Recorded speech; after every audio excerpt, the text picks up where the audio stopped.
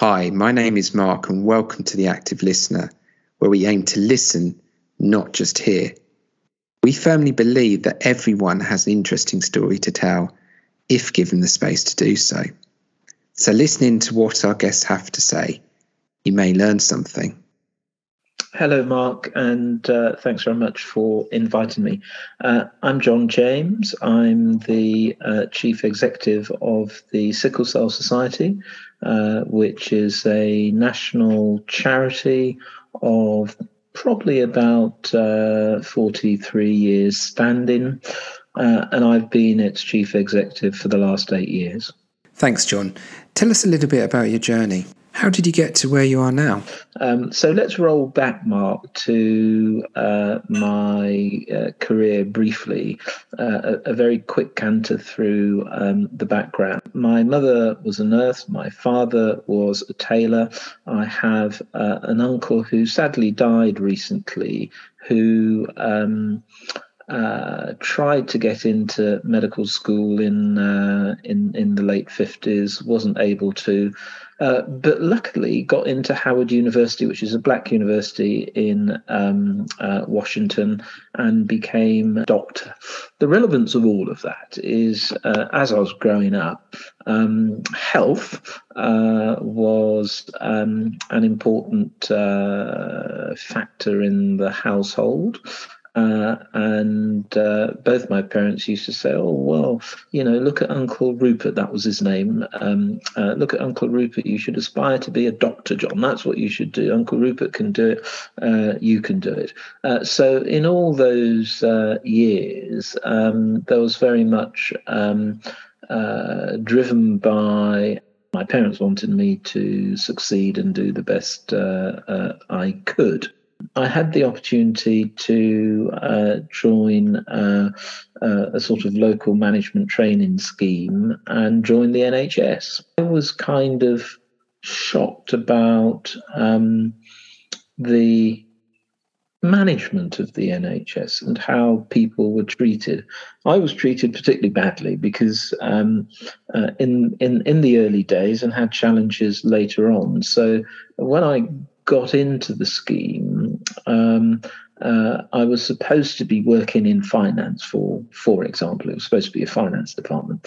But I was later told that the reason I didn't start in finance was the finance director made it absolutely clear that there were no black people to be allowed in his department. Wow. So I was offloaded to some other department. And I was told that some years later. I didn't know that. I was on some administrative error, and I'd have to go to some other department. But I was told that by a very senior person who was involved with the scheme and involved in the allocation process and so forth. So I spent my career in the NHS, man and boy, and I have to say I've been very privileged to have had a good career in the NHS. One of the things that drove me was quality of management in supporting people, whether they were black, white, male, female, whatever, was exceedingly poor. The culture was pretty clubby and pretty incestuous. I was determined then. I said, well, look, I'm sure I could do better than this. So I was driven to want to succeed in the NHS by virtue of wanting to make a difference, wanting to help develop and grow people so that we could provide better services and be more accessible. So that's where I spent my career. And as I say, I've been privileged. I was lucky to climb up the greasy pole. I've done over 4 chief executive jobs in the NHS. It was never easy. And one of the interesting things that I look back on now, but my lens was very much about thinking how as a collective, we improve things for the people of the local area, whether I was in a hospital or commissioning services, finding that, some of my peers, they might be in a pretty inner city area, but actually were colourblind to the sorts of issues and needs of communities in those areas. And that's where Sickle comes in, because I've always known about sickle cell for various reasons. But I remember in one organisation where I was the chief executive, I prioritised. It was an area that needed NHS sickle services. Some of the neighbouring boroughs had some, but this borough didn't.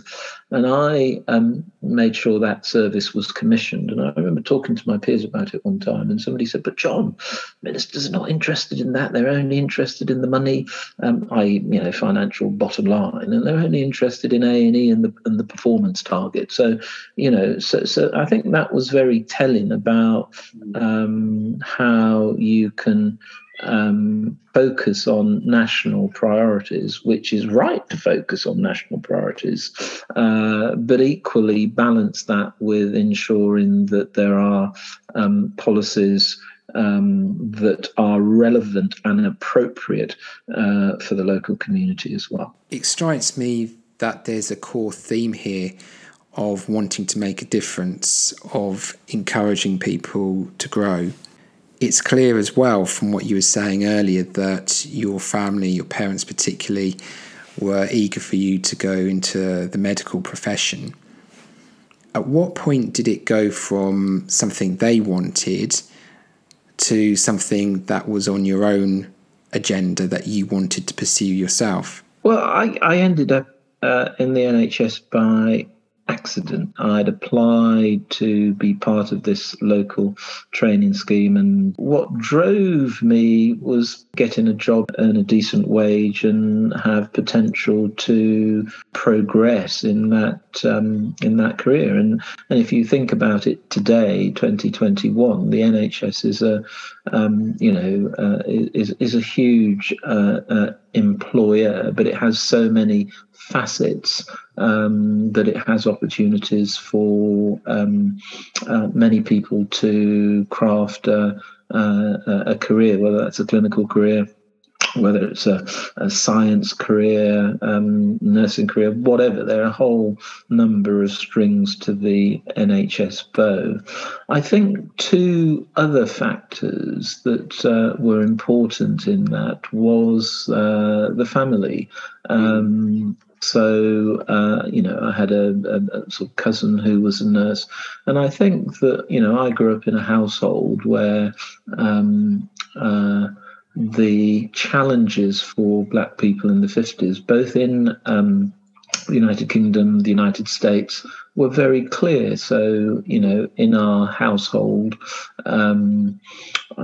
Malcolm X, who, by the way, whose mother is from the same island as my parents, the lovely Grenada. So Malcolm X, Martin Luther King, in South Africa, Nelson. There were struggles that Black people across the world were seeing, and those were conversations. So the sense of joining an organisation wasn't going to be without challenge. So it was always clear, and I think that drive was about, if you get in, you have to stand your ground. And so all of that was in the kind of DNA. And as I say, I went in, there was quite direct racism, and that racism still exists today. You just look at 2021, whether it's football, whether it's the most recent Yorkshire cricket inquiry, you name it, the report that the government issued a few months ago, which was really orchestrated to suggest things were okay, weren't really, things were getting better. Well, clearly they're not getting better. So roll back, 40 years, and these things about, racism exists. Don't think you're going to go into the NHS and it will be all fine. My parents knew what it was like. I mean, I remember my mother saying that if she was sitting next to a white person on the train or the bus, she would get looks, or somebody would walk past and make a comment. Whether, we like to hear it or not, that's how it was. I guess, for my children who, are British and born here, they didn't see all of that, but they certainly know what nuanced racism is, because these days it's not, you're not called the N-word in your face or whatever. You might do, you might get it on social media or whatever, but it was prevalent in the 60s and 70s. And so it's important that you use that to drive wanting to, live in a world where people treat one another with respect. I don't expect people to always agree with me, but that doesn't mean that they shouldn't treat me with respect as I would do them. It's testament to your character, John, that you took such negative experiences and put them towards something so positive in terms of the actions you've been taking. Where do you see things going in the UK and the NHS in regards to racism? That's a very good question, and I have to say, and this sounds less than optimistic, but the UK is going backwards at the moment in terms of race. And why would I say that? Well, I've used two sporting analogies. So the recent Yorkshire Cricket Club, where they sort of classed racism as, well, just banter. So, let's move on. It was just banter. So in the boardrooms of a lot of not just sporting institutions, but corporate ones as well, there is a distinct lack of diversity at leadership level. The country, whether people accept, has lurched to a much more right-wing style. Now, whatever one's views about Brexit, part of that was about immigration, whether we like it or not. And in this case, Eastern Europe, and the question of free movement. And it's quite acceptable, I think, for some politicians. Farage was part of that, to, talk quite openly about, as did Margaret Thatcher, when, about being swamped and so forth. So the point is that these things, rather than a one-off or occasional, are suggesting a country that doesn't yet feel comfortable with diversity, and not just a country. I'm talking about within the country, august institutions that don't feel particularly comfortable about diversity. But what they don't reckon with is that the young children of diverse backgrounds are British, and they will have a very different perspective about how things should be, and a lot of them will know the experiences of their parents and their grandparents. And the fact that more Black history is being taught in schools, and we see a lot in the press about gangs and Black people being associated with gangs and killing one another. But in the same token, there are many Black and brown young people who are achieving, doing very well in all walks of society, whether it's law, whether it's medicine, whatever it might be.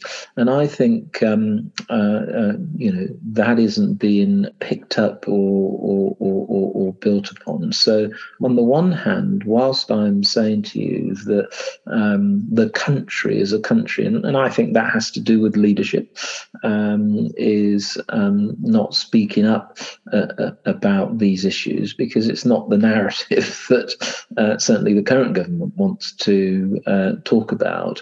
But I think there's a grassroots build-up of young people. And I think some of that, not all of it, but some of it was driven by the killing, and that's what it was, the killing of George Floyd. So I think those things are beginning to add to a challenge that, just as there was a challenge in our parents' day and they stood up with it, it's another different type of challenge that young people and older people are wanting to make sure that we don't lapse back into those dark days again.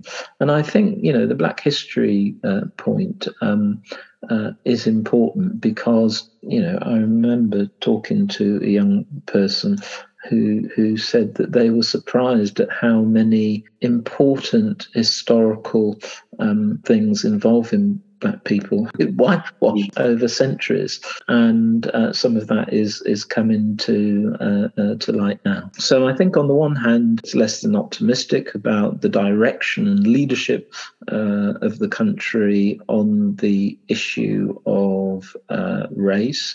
I think that will be and is being challenged by the younger generation, as it was in the 50s, in the 60s. There's always a challenge. It's a different type of challenge now, but that challenge is there. The NHS, well, you asked about the NHS as well. The NHS, when I was in the NHS, I was in a club called the Less Than 1% Club, because there were less than 1% of us who were from a diverse Black or brown heritage. And I think the NHS is changing, but it's incredibly, incredibly slow. So it is changing for the better, and it'd be churlish to kind of hark back to some of the days and my own experience. But it's slow, and I also think that part of the reason it's slow is that it needs more high-level leadership to speak up and enable those changes to move at a more rapid pace. A couple of weeks ago, I was at a very large global company for an event for Black History Month, and I was talking to a very switched-on director of that company, and one of the comments he made with me, he said, "Look, our clients are looking to us to be diverse. So there's a business imperative for some companies to be more diverse." If you look at all the FTSE 100 companies, you can probably count on one hand, if you're lucky, that diverse leadership. And then if you even then delve a bit deeper into that in terms of boards, non-executive directors, executive directors, the numbers will be small. And that takes me back to the point about regression. So when the government issued that really dreadful report about race and disparities, it was so trying to paint a picture that things were much better in the UK than they were in other parts of the world. Well, that's not good enough. It needs to show that there is real change and there's an appetite for change. And sadly, that's what's that sort of leadership is distinctly lacking at the moment. So how have you seen a way that you can have an influence? What is your role in terms of tackling and facing the issues that we have had and continue to have?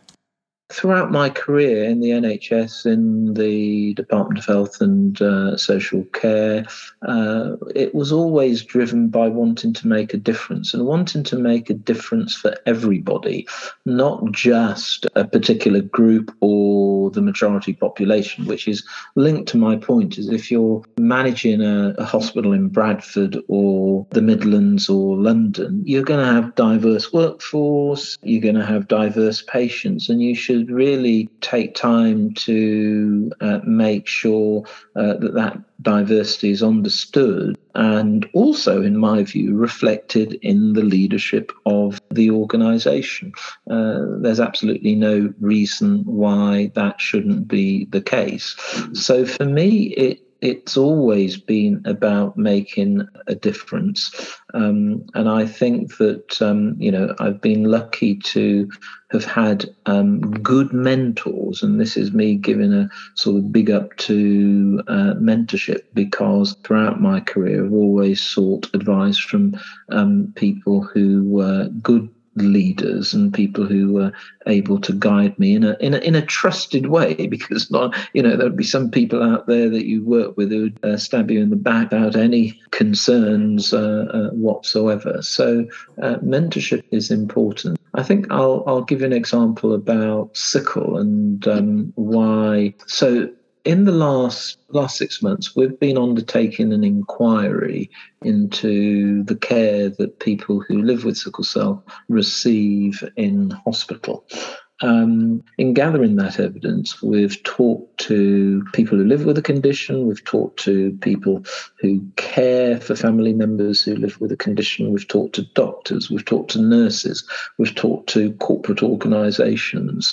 And overwhelmingly, what's come out of that inquiry is that people don't get the best care, something we knew. More worryingly is that people have died as a consequence of not getting the right care. So in other words, we're dealing with a proportion of preventable deaths. When you roll back further and say, well, why are they not getting the care? Whether they are in, a hospital that's been treating people with sickle cell for decades, or a hospital with small numbers of sickle cell patients, what comes through is so this is where point this one to the NHS. This is where the NHS have neglected this condition over many decades. So what I mean by that is that the neglect is partly, this is not so important,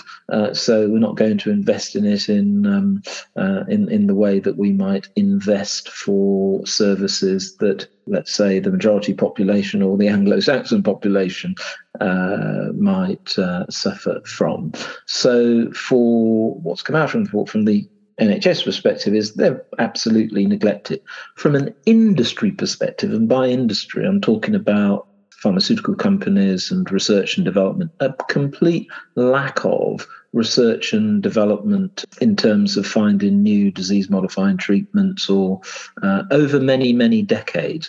That's changing. So if an industry person was listening to me now, they'll say, oh, yeah, no, that was true probably 10 years ago, but not anymore. And that's true. Things are changing. But what's the evidence for that? So one licensed treatment for sickle cell, there's now two, because in the last month, NICE and NHS England, NICE being the National Institute of Clinical Excellence, and NHS England have agreed a second one. But if you compare that to the treatments that have been approved by NICE and NHS England for cystic fibrosis. Now, I make no criticism of cystic fibrosis. They're a great organisation. I know the chief executive, and it's a challenging condition.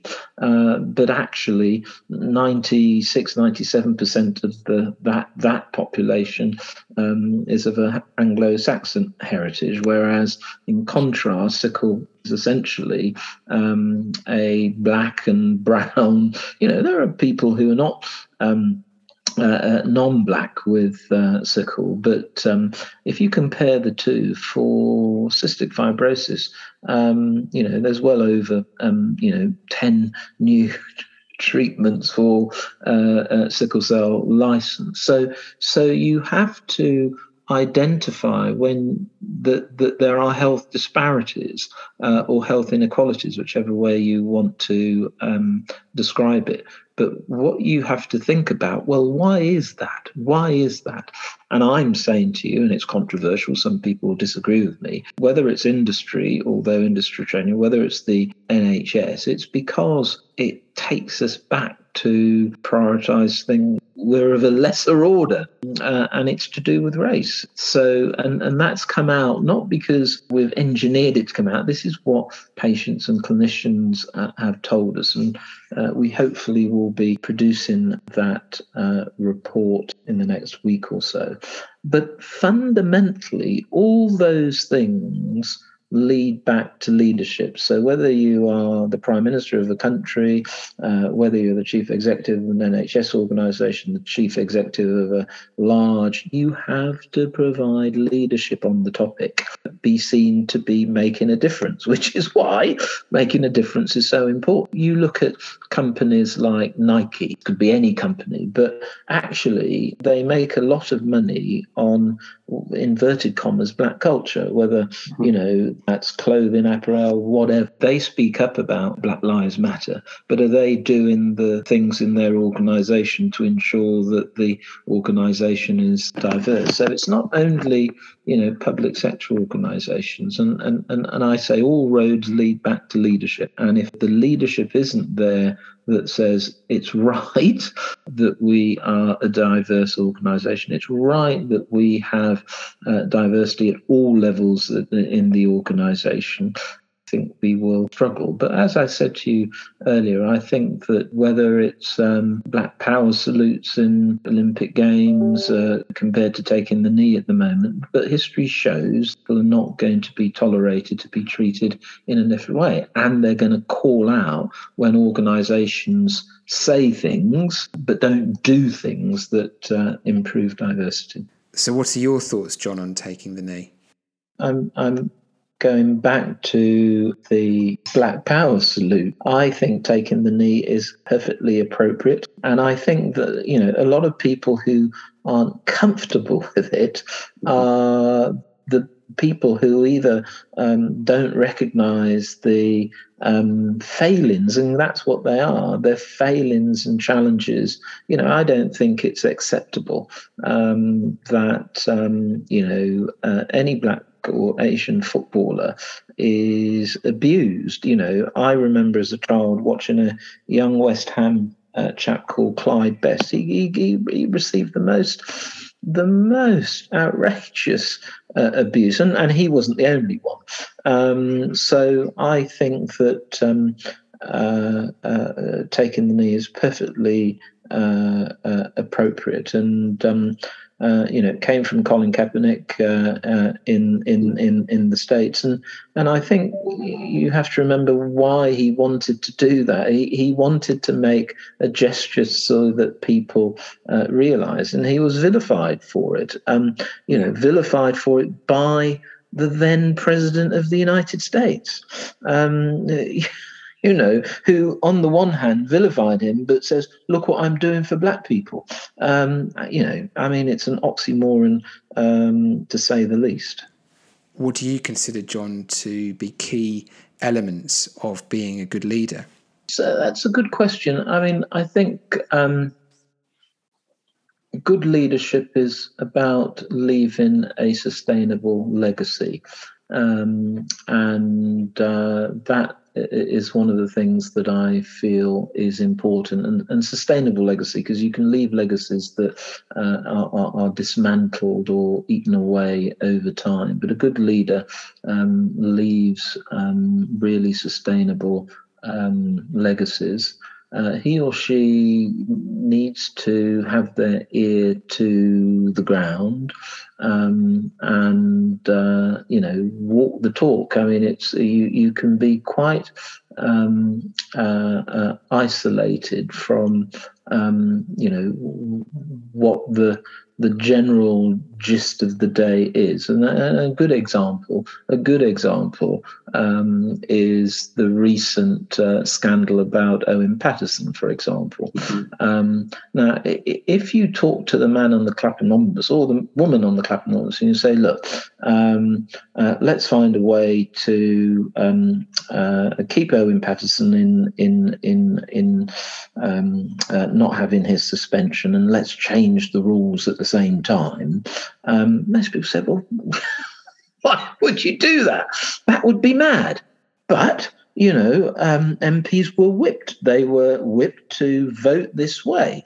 And then 24 hours later, or probably a bit more, oh gosh, we better change our mind. That is an example of not understanding, being divorced from what ordinary people think, and ordinary people including other MPs as well, I put into that category. So that is an example of really crass and poor leadership, which is why I say it's important as a leader also to have your ear to the ground, have a vision, and take counsel and balance the right decision, and be able to make a difficult decision, because I think it is probably in the current climate more difficult to stand up for diversity than it is to go with the naysayers who say, oh yeah, no, this isn't as important as everything else. So you have to be, as a leader, be able to stand up and make difficult decisions. How would you say your leadership is having an impact? My leadership is having an impact largely because when I joined the Sickle Cell Society, it was going, it's a great organisation, has been for many years, but it's bereft of funds when I joined it, and it was lacking a degree of leadership at all levels. So where we have made a difference is, our organisation has an operating budget that is less than £800,000. So we're not even, we're a small organisation financially, but I can tell you, it feels at times that we play in the Champions League with the, with the big charities, and that is because, over those 8 years we have improved our credibility, not only with people who live with sickle cell, but also other organisations, other institutions like NHS England, like Public Health England. We're a force to be reckoned with. People pay attention, and there have also been significant policy changes that we have enabled, such as adult transplantation and the new second treatment that's been licensed by NHS England. So I think there are a combination of characteristics there, Mark, and some of those characteristics are about delivering things, doing things, which make a difference to the way in which people who live with the condition experience services, and there's still more to do. So I mentioned the inquiry report, and there's still more to do. So one of those characteristics is about delivering things that make a difference, that are visible not only to the policy wonks, but the ordinary on the street.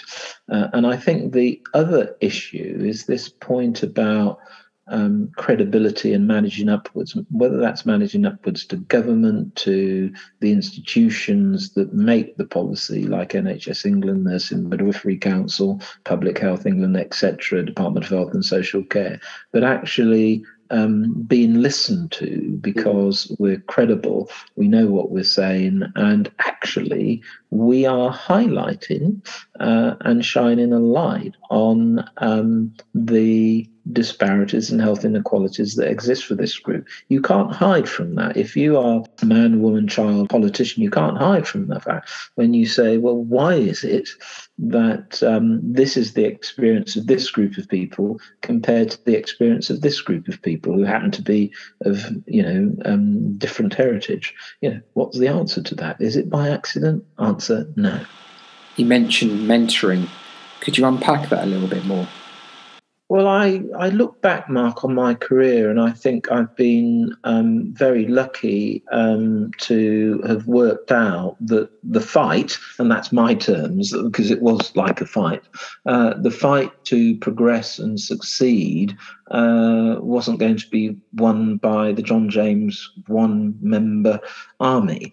And I had to reach out to trusted colleagues, friends, and others who were in organisations to have that counsel and advice about managing complex situations. And so I've been lucky to have that in my career. And one of the things I learned when you're progressing in your career, it isn't always about the job. So this might be this fantastic job and it looks really well, but it's about the organisation as well. So if you get a fantastic job, but you're actually working with people whose values and way in which they treat people is not good, then it might not be the best place for you to go. So the membership and understanding cultures of organisations that you're joining is really important, because you'll know, certainly when it comes to diversity and race, what the reputation of that organisation is. You go and talk to a porter or a cleaner, they'll give you a good sense of the organisation. But in addition to mentoring, there's also things like learning sets. So I was involved in a learning set for a number of years with some very, very influential people as part of another training program that I did. So I, commend what you're doing with CB mentoring in your own space, because it can make a difference. And I think some people find it hard because it's like,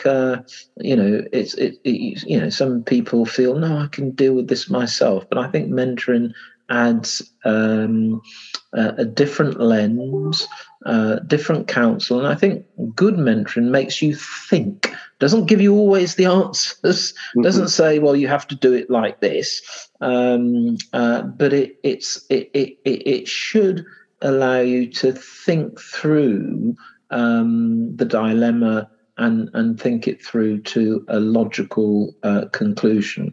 So good job on what you're doing with mentorship, because I think whether you're in the private, public sector or the education sector, you're doing your exams, mentorship and learning sets can make a very positive difference.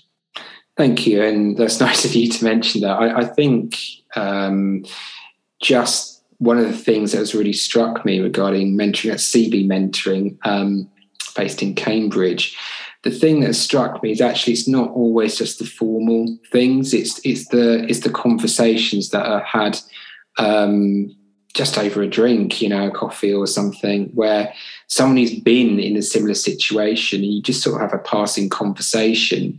And it's only like, it could be years later that you realise an impact that's had on someone's life. You think back to perhaps when you were younger and you met someone and you were going through a difficult situation and they were able to input, or just a sort of side remark that they may have said.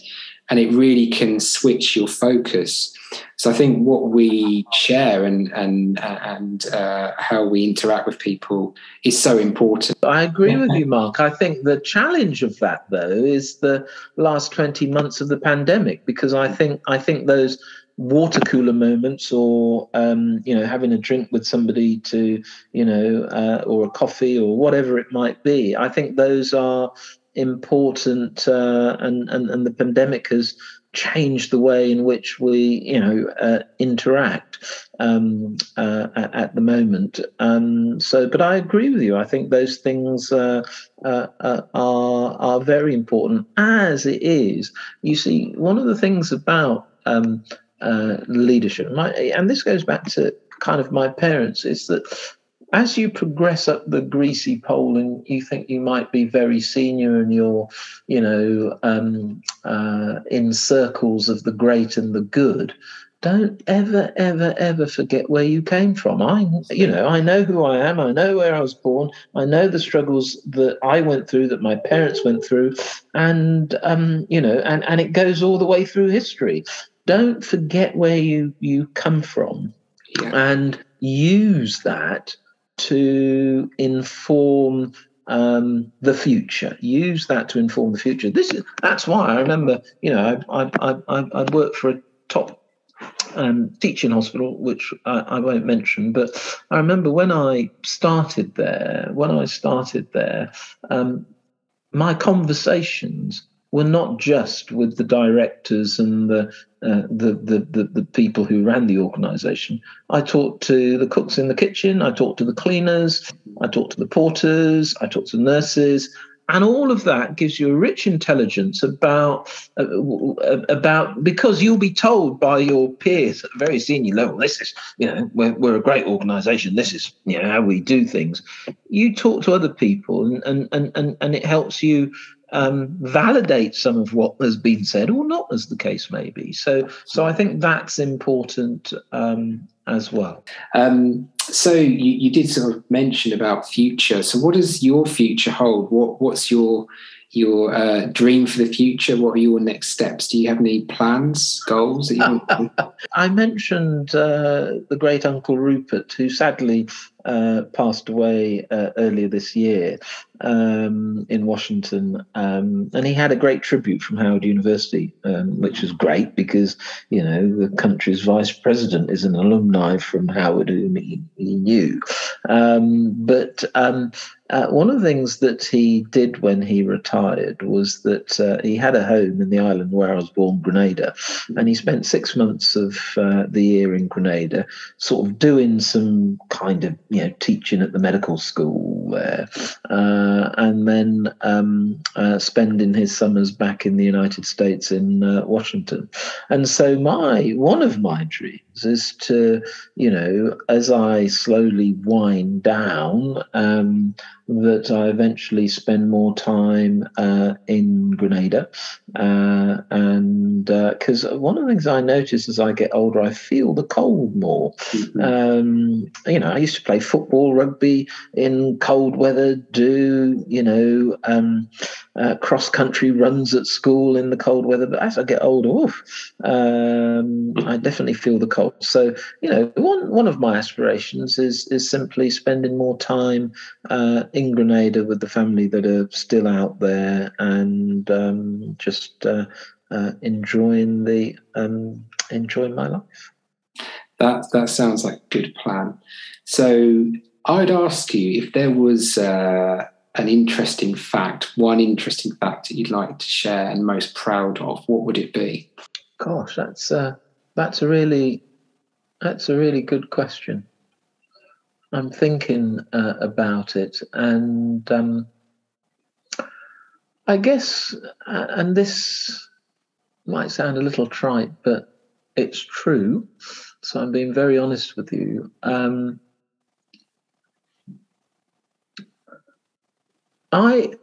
effectively a descendant of a slave, and I'm very clear about my history. Both my parents died before I was honoured by the Queen. And yes, it's it's empire and it's colonial, but I have to say that when I was named to be given an honour, when that envelope came through, I would just thought, gosh, I wish my mum and dad were alive and my grandparents were alive, because if you had asked them, would John James ever be honoured by the Queen, they would say, "Are you having a laugh? What on earth? What on earth are you saying?" So it isn't a fact about me, but it is something that I just want to say that my forebearers would have not thought that was even possible. Thank you. So one of the things that we do on here is asking people to kind of share their favourite 5. What is your favourite song or piece of music, and why? I've got lots of music. I'm a bit of a music fan. I've got a music collection that is wonderful, and I'm quite a lot. I can think of some Dennis Brown tunes. I can think of Gregory Isaac tunes, Bob Marley, Big Youth. Let me see what was very formative that, I would still listen today. And I have to say, one of my favourite songs, it's not the favourite, one of my favourites is Natty Dread by Bob Marley, because it was in my formative years, although my head is now completely bald. I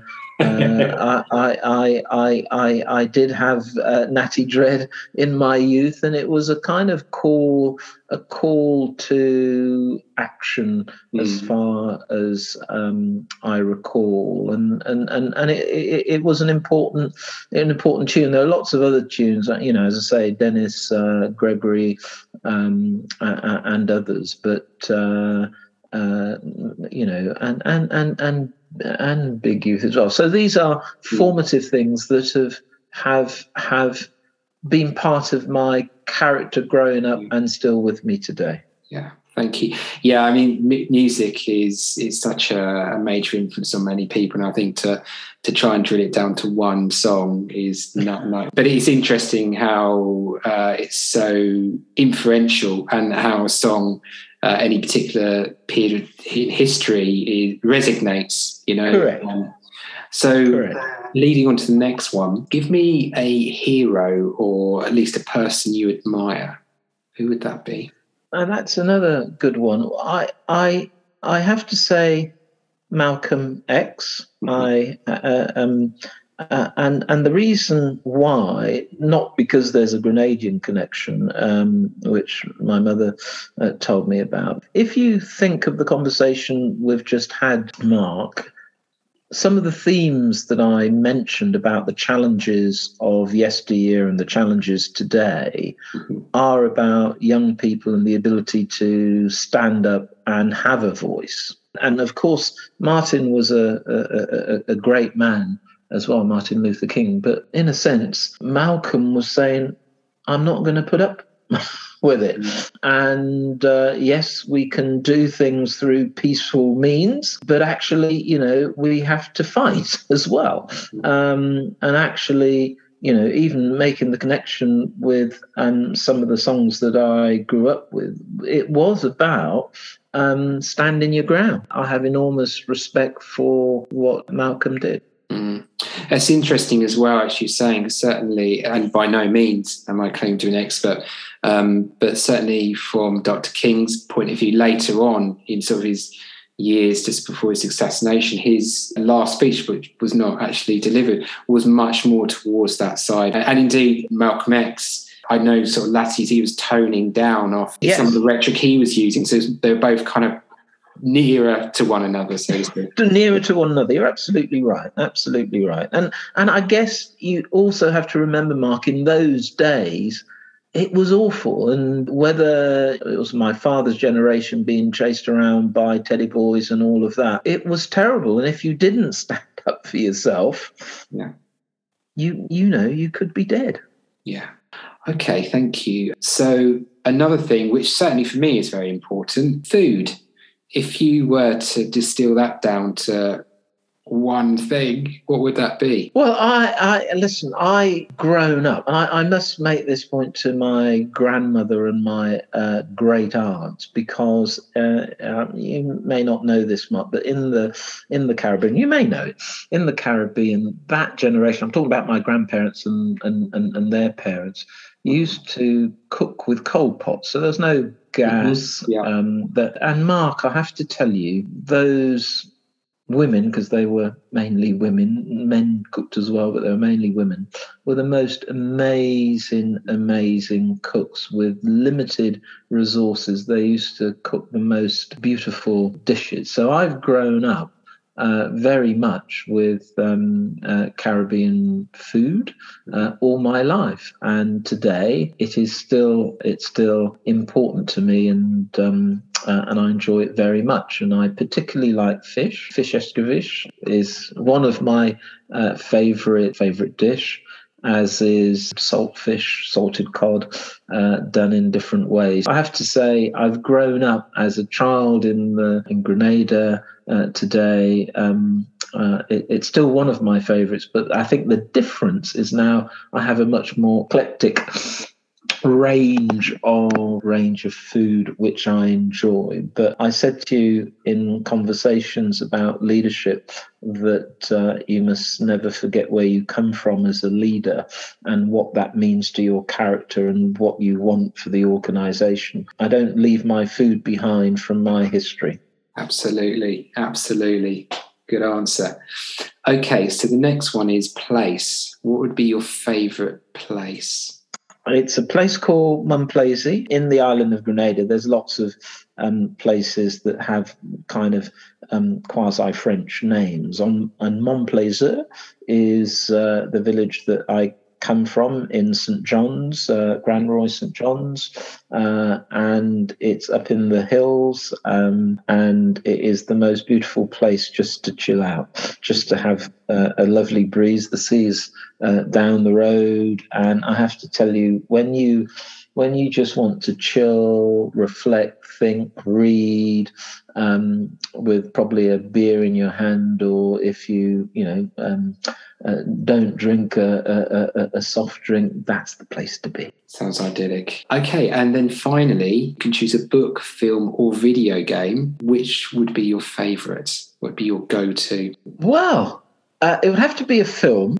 I watched in the last week a film called The Harder They Fall, with Idris Elba, Regina King, and some other great actors. And I have to tell you, I thoroughly enjoyed it because it's the most recent one that I've seen. Not only was the storytelling very good, but it's the first time, apart from a few others in the sort of noughties and 2000, where there was a story about black cowboys. And I thought that was really, really interesting. So that's what I would pick, because it's fresh in my mind.